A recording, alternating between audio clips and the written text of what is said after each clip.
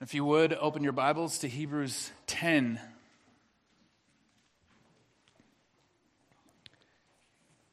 Hebrews 10, I will read verses 32 through 39. We'll be spending the majority of our time this morning on verse 39. Hebrews 10, beginning in verse 32. But recall the former days when, after you were enlightened, you endured a hard struggle with sufferings, sometimes being publicly exposed to reproach and affliction, and sometimes being partners with those so treated. For you had compassion on those in prison, and you joyfully accepted the plundering of your property, since you knew that you yourselves had a better possession and an abiding one. Therefore, do not throw away your confidence, which has a great reward. For you have need of endurance, so that when you have done the will of God, you may receive what is promised. For yet a little while, and the coming one will come and will not delay. But my righteous one shall live by faith. And if he shrinks back, my soul has no pleasure in him. But we are not of those who shrink back and are destroyed, but of those who have faith and preserve their souls. He who has ears to hear, let him hear. So first, I want to tell you what my plan is this morning. Hopefully we'll be able to go through each stage of the plan for explaining this text. The first part of the plan is to give you the context. What is going on? Why is the author saying this? What has brought him to this point? So it'll be a little bit of a review, but it will be with an aim to help us put this verse in its place. The second part of my plan this morning is to ask two questions about this verse. And the two questions are, I'll just go ahead and give them to you. How can he say this about his hearers? And secondly, how can we say it of ourselves?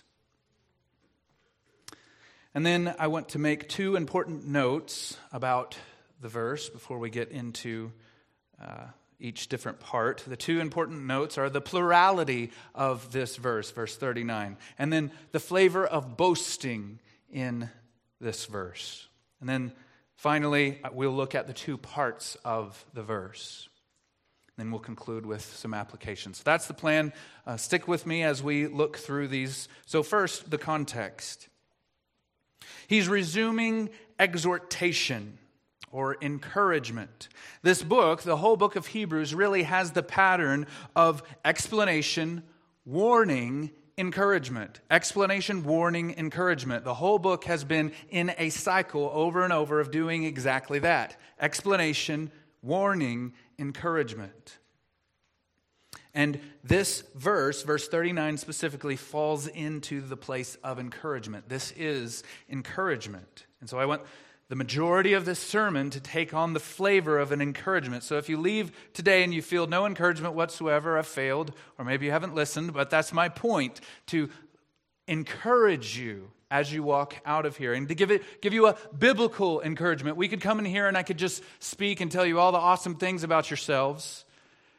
But what does the Bible give us to encourage us?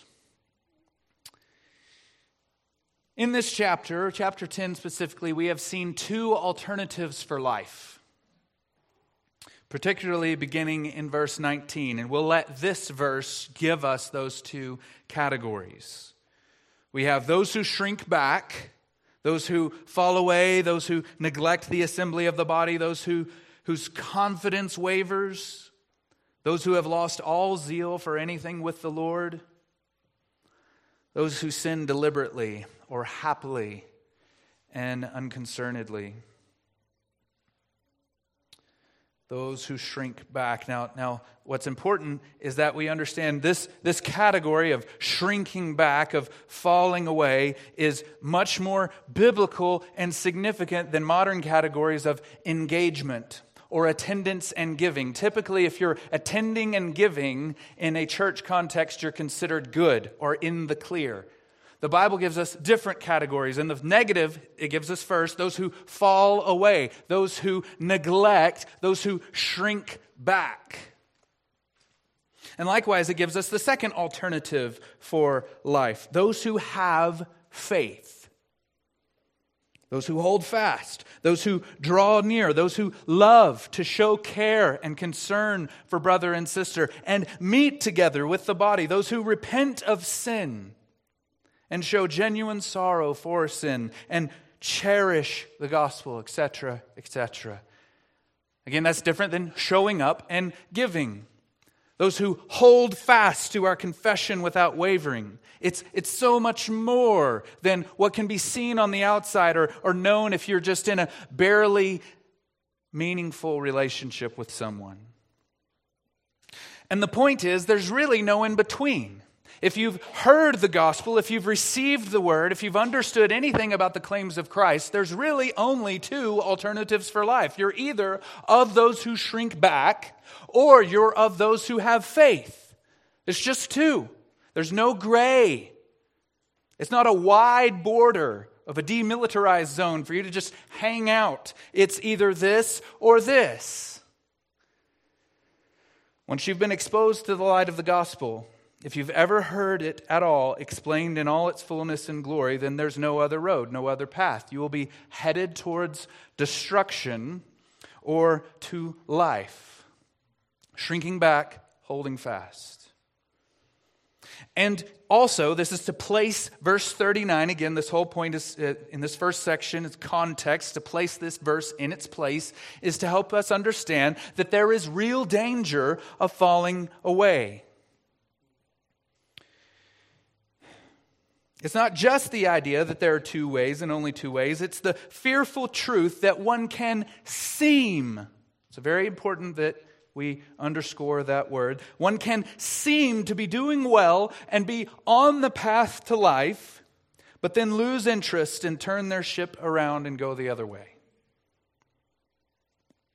And I would not be taking so much time in these preceding weeks if I had not seen this happen so much. I hope you can sense the burden of heart I have and the deep sorrow that's there from people I have known.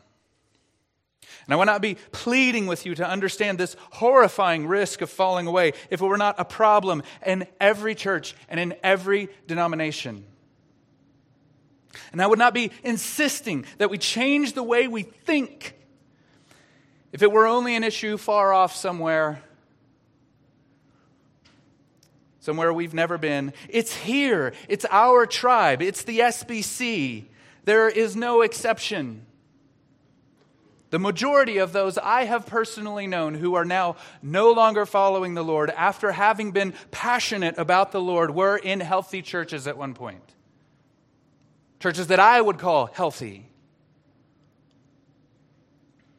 And we are kidding ourselves if we think we can expect anything different by doing and thinking the exact same thing. And I will not accept for myself, and I plead with you not to accept for yourself a jaded posture of collateral damage. Well, some are going to fall away. It's just a numbers game. Because that's not how the author speaks. He is pleading with this congregation. Hold fast to Christ. Don't fall away. Consider Jesus. Consider one another. Don't go back the other way. All that energy and passion that we've seen and the brilliance of his mind in unfolding the glories of the gospel is pushed on that point. Don't fall away. Hold fast. And that's what I'm pleading for you to have towards one another and towards those you know outside of this church. Put all of your resources to that. And then, beginning in verse 32, he gives them a pastoral encouragement to remember how they endured through trial, or during trial. So, the verses Brother Paul covered last week were the author speaking to encourage those he loves so much. He's essentially saying, remember how you suffered and endured suffering for the sake of Christ. You suffered and joined those who were suffering, and were cheerfully plundered of your possessions. Remember that. Remember the joy in Christ you had in spite of the suffering, and maybe even because of the suffering. And so in light of that encouragement, and a final reminder of the Lord's day, this looming judgment, he encourages them with this stunning statement in verse 39. But we are not of those who shrink back and are destroyed, but of those who have faith and preserve their souls. So now we come to the first question. How can he say this? These are the type of questions you need to be asking about your Bible when you come to a statement like this. This is an amazing, stunning statement. How can he say it? He loves these people. He knows them to a degree, but he's been gone for a while. And he's writing to them because he's heard some things that concerns him. And he says to them, to those who receive this letter, but we are not of those who shrink back and are destroyed. Even in the context of him pleading with them not to shrink back. This is a stunning exhortation, just a declarative statement. We are not of those who shrink back. How can he say this? The inspiration of the Holy Spirit to write Scripture is not like magic, right? The Holy Spirit doesn't tell him, oh, by the way, everyone who's going to read this letter in the churches that you're sending it to are going to persevere and hold on till the end, so now you can write verse 39. That's not how inspiration works. So what is going on? The verse itself, pay attention, the verse itself is, or it embodies the posture of faith. In a way, it is a self-fulfilling statement. When said and believed honestly from the heart. Now that doesn't work with every statement, right? I could just say, I'm rich. That doesn't make it the case. Even if I believe it really sincerely, right? That might be richness of soul, but if I'm thinking I am monetarily rich and I really believe that, that doesn't make it so. Okay? We're not name it and claim it gospel. But to be able to say, verse 39, consistently and honestly, means that it is true for your life and that you are a part of this we. It's just like when Paul says, if you confess with your mouth Jesus is Lord and believe in your heart that God raised him from the dead, you shall be saved. There are many people who say to Jesus on the last day, Lord, Lord. So what Paul is saying is if you say this from the heart, if you believe this, if you cherish this truth, if you're saying it consistently from your core of your being, if you say Jesus Christ is Lord, then it is true of you that he is your Lord. So if you can say, but we are not of those who shrink back and are destroyed, but of those who have faith and preserve their souls. If you can say that of yourself, and it is true and honest from the heart, then it is true of you. So his appeal is for them is to join him in this confident assertion and make this the case in their hearts. And that helps us answer the second question. How can we say this of ourselves? When you're reading the Bible, you need to read it with a feeling and flavor of possession. This is truly God's book. Amen? It is from him. But to whom does it belong? It belongs to you. It is given to you. It is your book. It belongs to the saints. The faith once for all delivered to the saints. This is mine. In the same way that all things are ours through Christ. But this especially is your book, the sacred trust from God to you. And so all Scripture is God-breathed and profitable so that the man of God would be competent, equipped for every good work. Everybody has favorite verses or verses that stand out to them. And I've always wonder to question what makes certain verses stand out more than the rest. We think of John 3:16, Jeremiah 29:11, Philippians 4:13, and many, many others. There's always a problem with that, of taking it out of context, but I want this verse, Hebrews 10:39, to enter that stratosphere of important verses in your life. Right up there with John 3:16 or whatever else that you would say. But we are not of those who shrink back and are destroyed, but of those who have faith and preserve their souls. You got to own the text. Instead of just gaining inspiration from beautiful words, which is the danger of just thinking about Scripture without owning it, right? Because you can be inspired by things you don't own, right? You can read a line of poetry and have no idea what the author is intending and be inspired and be moved or encouraged because it's so beautiful. I want you to own this text and it to be yours. In the same way that when we quote Psalm 23 and we say, "The Lord is my shepherd." For those of you that have gone through the valley of the shadow of death, when you say that, you're not just reciting some beautiful poetry, you're owning it. The Lord is my shepherd, I shall not want. That's what I want verse 39 to be for you. I want you to be able to say this of yourselves. So, 2 notes before we get into the verse itself. I said we needed to note the plurality of this verse, the we flavor. But we. He doesn't say, but I. He doesn't say a singular you, but we. Part of the way that we can honestly say this about ourselves is that we say it together. The dominant note of this text is that it is something that the body does. This whole chapter, really. The exhortations are given to the whole group. The warnings are given to the whole group. And this pronouncement, this declarative statement, is given to the whole group. It is, as it were, a vow to follow and belong to the Lord. And that is always seen in a group setting, especially in the Old Testament.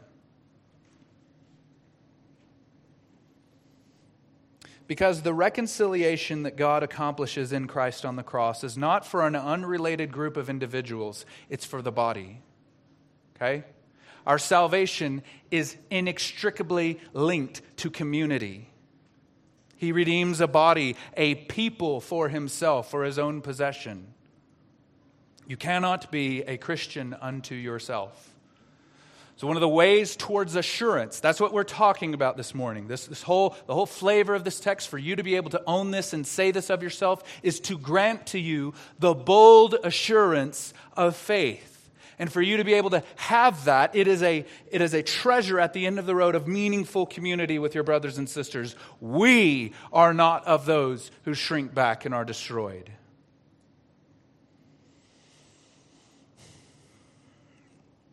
We see this all through chapter 10. We see that we're supposed to stir up one another to love and good works, the very foundation of our faith. We see solidarity with those that are persecuted. Even if I'm not suffering, I want to join those who are part of this body of Christ so that I can participate with them and be one with them, even if it means joining them in their suffering. So let's say it in a general way. Assurance, as well as perseverance, is the product of God's grace at work in the body of Christ. Let me say it again. Assurance, as well as perseverance, is the product of God's grace at work in the body of Christ. And let me just say, because I think this is a weakness in our culture, not segregated body life. Paul says in Ephesians 4, rather, speaking the truth in love, we are to grow up in every way into Him who is the head, into Christ, for whom the whole body joined and held together by every joint with which it is equipped, when each part is working properly, makes the body grow so that it builds itself up in love. If your Christian life is no knees, no shoulder, no hip joints, but you have your neck and elbows, you're still really skewed and messed up. Okay? Try to live life without your knees and elbows and hip joints. But I've got a good spine, so what?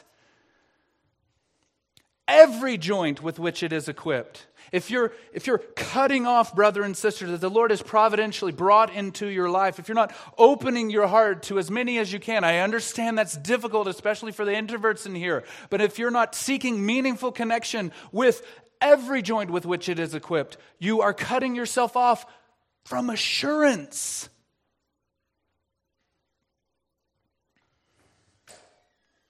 Second note that I want us to see here is the flavor of boasting in this verse. Let me just read again. But we are not of those who shrink back and are destroyed, but of those who have faith and preserve their souls. This is boasting. Okay? And if you understand, if you know your New Testament well, you know that boasting is a consistent theme throughout the New Testament. And on the one hand, we see statements like this, so that no one may boast. But on the other hand, we see, let him who boasts, boast in the Lord. And Paul say, but I will boast in nothing but the cross. So what is this idea of boasting? I was helped massively on this by a theologian by the name of D.A. Carson. If you don't know him, you should. He said that a boast in the ancient Near East was essentially your battle cry before you rushed into battle with your opponent. So we've all seen the movies, maybe all of us, where the sides line up and one side chants that we have what it takes.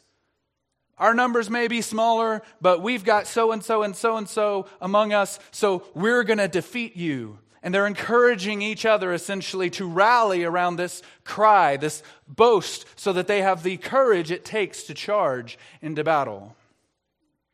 That's what a boast is. So when Paul says, far be it from me to boast, except in the cross of our Lord Jesus Christ, by which the world has been crucified to me and I to the world. So this verse is a bold boast of assurance in Christ. We are of those who believe and preserve their souls. We are, brothers and sisters. I'm inviting you, even as the author is inviting you to say that truthfully in your heart, to buy in to the boast, as it were. If I were to rephrase this, borrowing from some excellent script writing, I would say something like this. Dear brothers and sisters, I see in your eyes the same weariness, fear, and doubt that would take my very heart. A day will come when the love of many will grow cold, and when the lights will have all gone out, and the fires have died, and only the remnant barely remains. But this is not that day. The day of the man of lawlessness will come, a day of false signs and wonders, and of ruin and malice. And when the age comes crashing down to an end, but it is not this day. Today we fight. We are not of those who shrink back and are destroyed, but of those who have faith and preserve their souls by the love and strength of heart and all that is good and true and beautiful. I bid you hold fast to Christ, sons and daughters of God. So now we look at part 1 of this verse. Part 1, but we are not of those who shrink back and are destroyed. This phrase, those who shrink back, is really just one word in Greek. It means something like this. Those who make a cowardly retreat. Those who silently slip away. Those who secretly desert the army. We are not faint-hearted deserters, is the flavor of what he's saying here.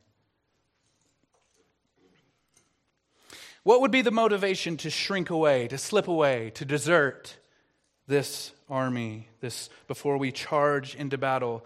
It is what Jesus speaks of in Luke 17, Whoever seeks to preserve his life will lose it. But whoever loses his life will keep it. There may be many motivations and reasons for distancing yourself from the cause of Christ. And there will be many more in the days ahead, where the claims of Christ and the mandates of Christ and the rule of our Lord is so offensive that to even say you're a Christian is blatantly offensive. It's already getting that way more and more than it's ever been, at least in this nation. And I think that's more just uncovering things that have already been there from the beginning.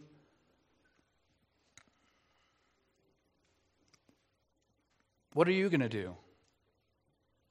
You're going to shrink back? You're going to silently slip away? Not associate, not affiliate? It's happening now.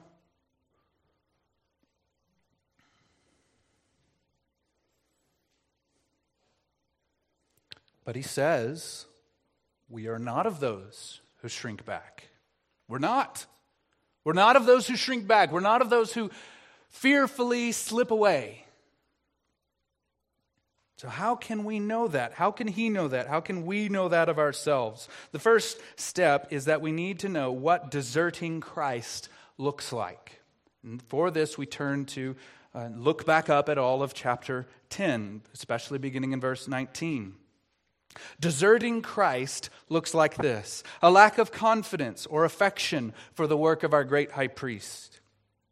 Not drawing near with confidence, not holding fast to our confession, wavering, not considering brother and sister, not showing care or concern, being isolated, taking no part or seeing no need to stir up love and good works in the hearts of others. Sinning with a high hand, or glibly or cheerfully or unthinkingly, not caring, continuing in sin that way. No fear of judgment, having no fear of God, trampling underfoot the Son of God, a disregard or belittling of the work of the cross, profaning the blood of the covenant, viewing the cross as silly or unnecessary or an overreaction. As I say these things, immediately things are coming to mind that are trends even within those who call themselves Christians for this very thing. Outraging the Spirit of grace, walking in a posture of pride that you are not a severely needy soul in need of the work of the Spirit to even give you the right affections, but you've got this. Outraging the Spirit of grace. Not suffering well. So the opposite of the encouragement beginning in verse 32. Not a legacy of trust in the Lord when things get really tough.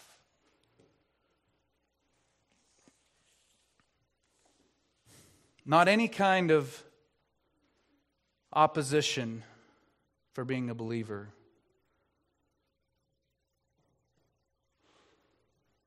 Being unwilling or ashamed to associate with those who are very outspoken in their faith. Distancing yourself from the shame of the confession of faith that we have. Throwing away your confidence, not enduring, not holding fast to the promise of the reward. And so I want to issue to you an urgent plea that you pay attention, that if any of these things are beginning to creep into your heart, that you take serious action.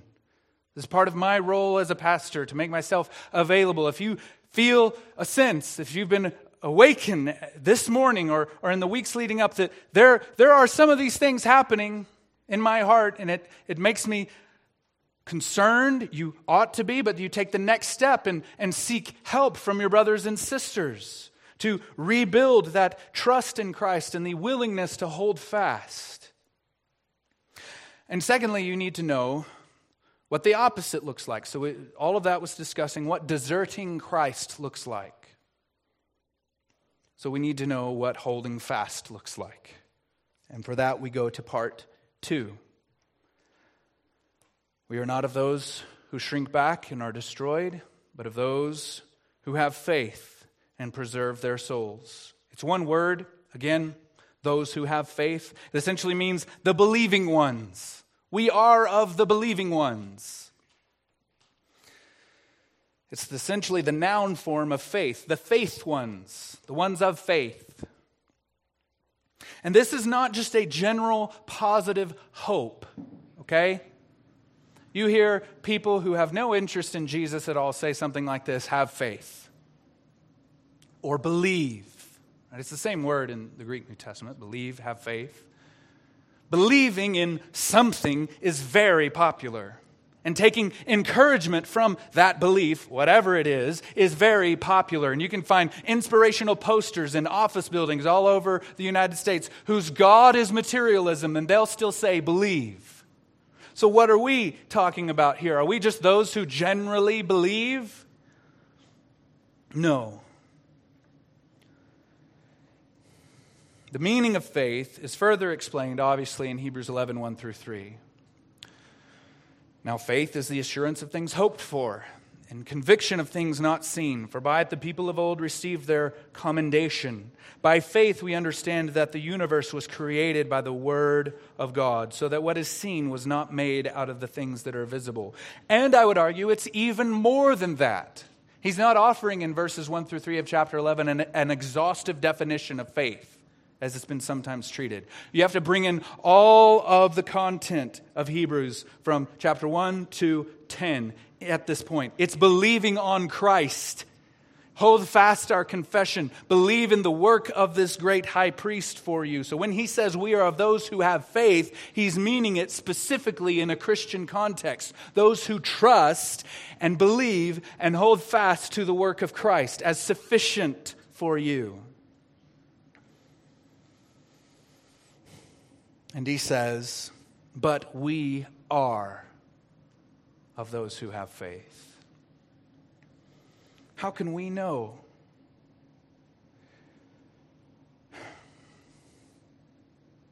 And here's where it comes in. This is what it looks like to not desert Christ, to have a deep confidence in, an affection for the work of the high priest, drawing near with confidence, offering the sacrifice of praise together with your brothers and sisters, a full assurance of faith,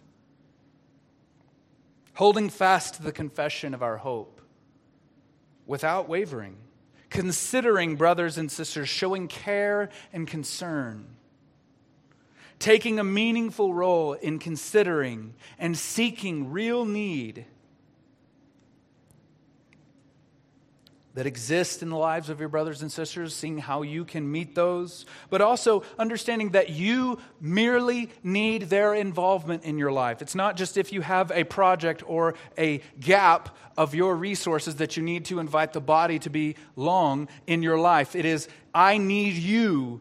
I just need you. I need to be with you. I need to be united with you. I need to love you. I need unity with you. Not sinning with a high hand. Again, this is continuing what it means to hold fast and to not desert Christ. Not sinning with a high hand. When you sin, and we all stumble in many ways, but it's not glibly or cheerfully or happily. And this exposes the gracious gift of godly sorrow. If you sense godly sorrow in your life, when we do stumble and fall in sin, that is a gracious gift from God that builds to assurance in your heart. Don't run quickly away from that. There is sorrow that leads to death, so have nothing to do with that. But godly sorrow leads to repentance. And if you've been given the gift of godly sorrow, don't squelch it. Also, not deserting Christ means that you have a deep and loving, real fear of God. You don't disregard or belittle the Son of God. You don't trample him underfoot.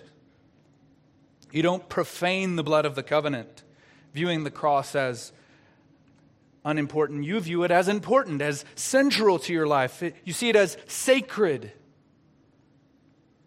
You don't outrage the Spirit of grace. You don't say or treat the Spirit as if you don't need him.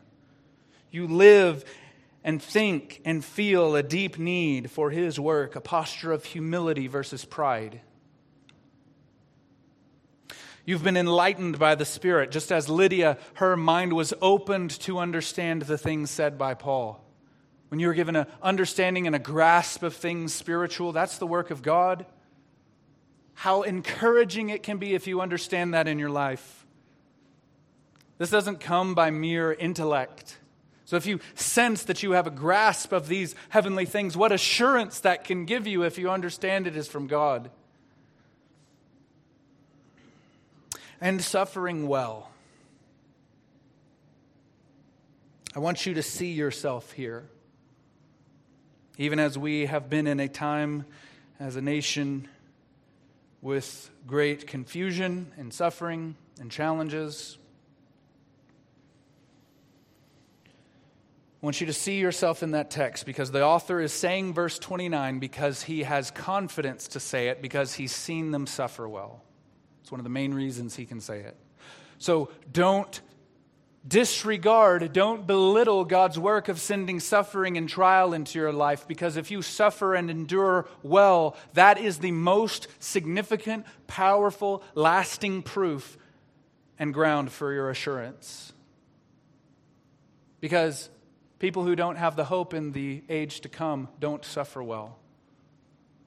They don't suffer hoping in Christ and cheerfully accepting the plundering of your own possessions.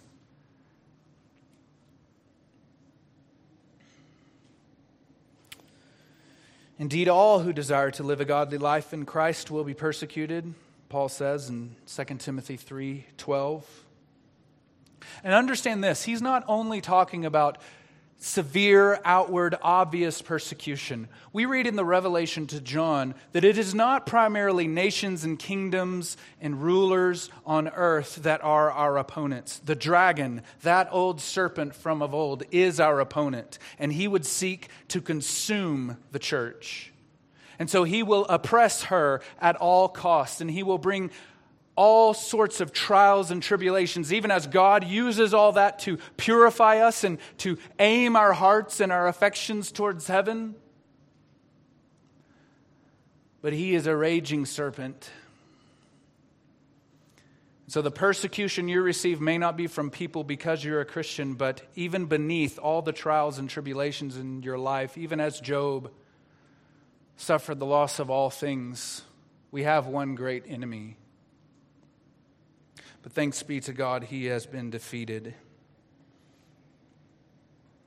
Sometimes being partners with those so treated, that we might seek out affiliation with those who are suffering for the cause of Christ.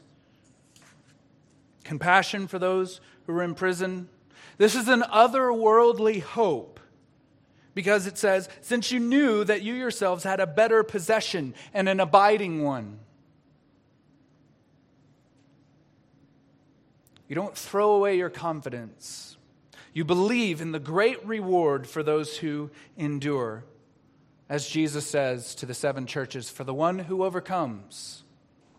And then he lists 7 different blessings that are so staggering that they each deserve more than a sermon themselves. But one of them, I will grant that he will sit on my throne with me. Do you understand the gravity of the reward promised to you in Christ? And it's not here necessarily. We will receive many blessings here. But the main ones, the biggest ones, the most hope-giving ones, the ones that give us this otherworldly hope that enable us to suffer well and to joyfully embrace the plundering of our own possessions is one that is in the next world. And we sound like crazy people when we talk that way. I understand that. Even in context of very mature people, the idea of all of our chips being slid onto the table for the next life is crazy.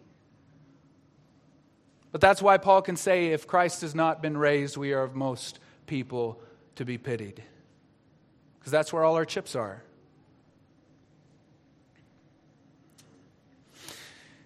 This holding fast to Christ gives us bold assurance. As the Heidelberg Confession says in the first question, what is your only comfort in life and death? Here's the answer. That I am not my own, but belong with body and soul, both in life and death, to my faithful Savior, Jesus Christ. He has fully paid for all my sins with his precious blood, and he has set me free from all the power of the devil. He also preserves me in such a way that, without the will of my heavenly Father, not a hair can fall from my head. Indeed, all things must work together for my salvation. You sense the boldness and boast in that? Everything must work to my salvation. God has made it so in Christ. Yes, your suffering. Yes, your blessing. Yes, your success. Yes, your failure. All the craziness in the world. All of that must work for your salvation and your good because of what Christ has done. Therefore, by his Holy Spirit, he also assures me of eternal life and makes me heartily willing and ready from now on to live for him. So how should we now live? How should we then live? Here are a few ideas. I'll give them to you quickly. Make this true of yourself, please, today. Take hold of the promise of life in Christ. Become one of the ones who through faith preserves your soul. Not through personal reformation or a long 12-step process. Faith in Christ now, today. May today be the day of salvation. Understand what I'm saying. Sincerity doesn't prove the new birth, okay? A lot of people have been sincere, but perseverance, holding fast through trial, proves sincerity and conversion. Make that the case for you today. Forget what lies behind. Hold fast to Christ this day. Secondly, understand that the verse itself contains the solution. If it's not the case in your heart, if you find in yourself, in your heart, I don't hold fast to Christ like that. I kind of feel myself in the category of the deserters who've shrunk back and secretly crept away. Believe on Christ and be saved.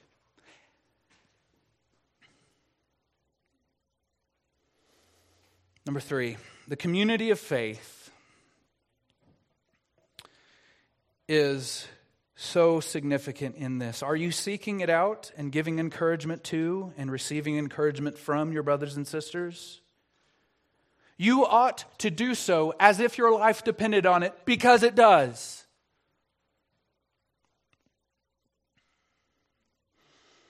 We each ensure that one another makes it home safely.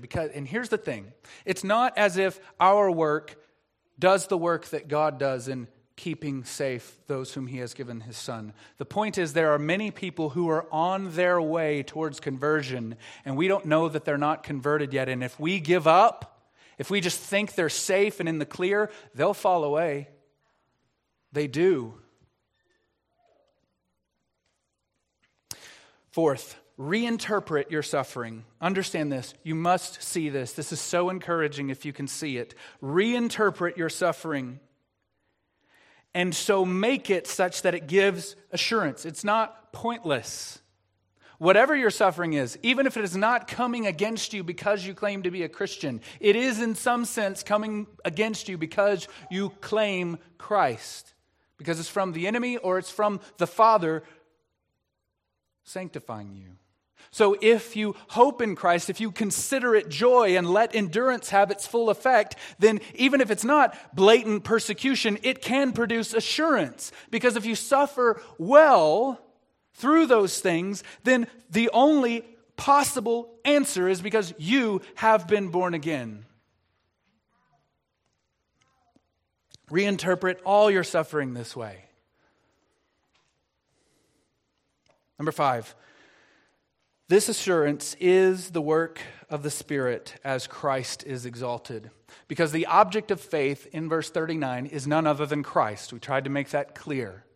It's not just general faith, it's faith in Christ. So as Christ is exalted and lifted up and shown to be glorious and the treasure beyond all treasures, that is when the Spirit works assurance in our hearts because our hearts are inclined to Him. So what is your aim to get out of life? if it's anything other than gaining Christ, then the Spirit does not infuse you with power or strength. He is rather drawing you to divert your eyes from the things that appeal to the flesh to view Him, so that He can, in fact, work assurance and strength in your heart. So on the heels of that, number 6, remove everything else that gets in the way or clouds your view of Christ and His glory. The author's going to say exactly the same thing in chapter 12. Let us lay aside every weight and the sin, not just sins, also the weights that get in the way, the cloudy muck and mire that get in the way, that cloud our view of the glory of Christ. Get rid of it.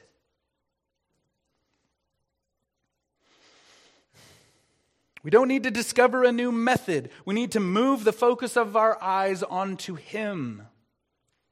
It's that simple. Fix your eyes on the Son of David, the Good Shepherd, our older brother, our captain, our King, our champion, our Redeemer, the Anointed One, the Holy One, the light of the world, and the sun and light of the world to come.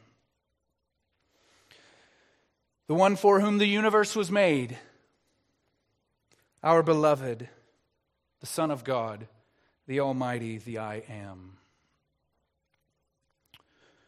Where's the focus of your eyes? And I could end it right there, right? On that high point of fixing your eyes on Christ. But I want to do with this truth what the author has been doing in chapter 10. You can't stop there just to make sure your eyes are fixed on Christ for yourself. I want to put it in tangible terms in a clear and simple path forward, because that's all internal, and it's hard to define exactly how is it that I set my mind on Christ, because we're going to leave this room and we're going to go back to our responsibilities and the drudgery of the week, right? We're going to re-enter the things that distract us or tend to just bog us down. We're going to go right back into that. So how can this vision of Christ be something that we carry with us? Well, here's exactly how. Take this "we" seriously. Your brother and your sister need you to exhort them to love and pursue Christ. You might say, but I don't know if I do it yet myself. I'm not sure if I like them very much. I mean, I love them, but I'm not sure if I like them very much. So how can I exhort them to fix their eyes on Christ and pursue Christ, etc., etc.? Well, find a way to exhort your brother and sister to love Christ and to pursue Him, and watch what God does in your heart as a result. You will find it 10,000 times easier to fix your eyes on Jesus when your sole aim is to ensure that brother and sister do it as well.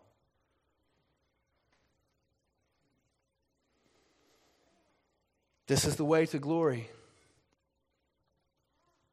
Let's pray. Father, make it so by your Spirit. Give us this bold assurance that Christ is a great Savior, and that the sufferings in our life, the difficulty we endure, and all of it is to fix our eyes on Him. Help us look towards one another with this full assurance of faith, and ensure that they believe as well. And there's so much more that could be said, but Father, give us strength in our inner being so that this can happen. For your name's sake and for Christ's glory, amen.